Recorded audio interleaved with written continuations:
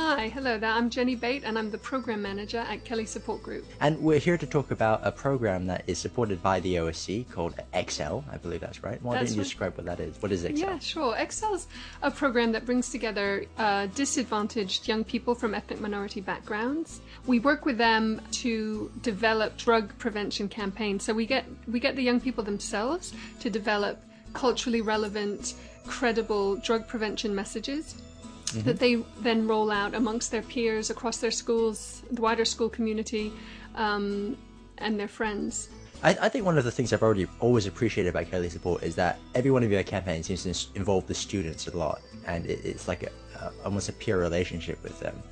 So perhaps you could talk more about how it's worked out. This is not the first time that Excel has been run, right? That's right. This is we worked with 4 schools last year on this same program, and we're working with 2 more this year. Mm-hmm.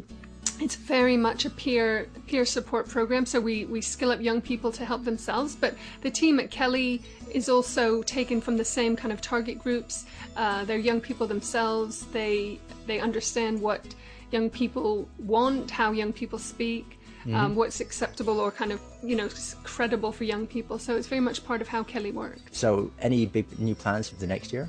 We're just starting out. We've started the program in 2 different schools, and we're just starting to talk to the young people about what they would like to see.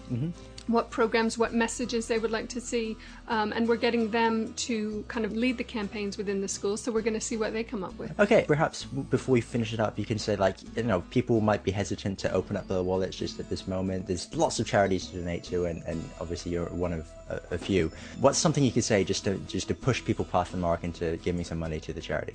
So we're working with very disadvantaged young people, hard to reach young people. We're asking them to use their voice to reach more of their peers and their friends, more of the hard-to-reach young people. We're trying to prevent hidden drug use. We're trying to prevent or reduce stress amongst this group.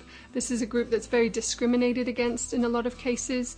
They don't have a lot of opportunities in Hong Kong, and this funding really helps increase those opportunities, helps give them some skills, some support outside of academic work that might really help them reach their potential in life.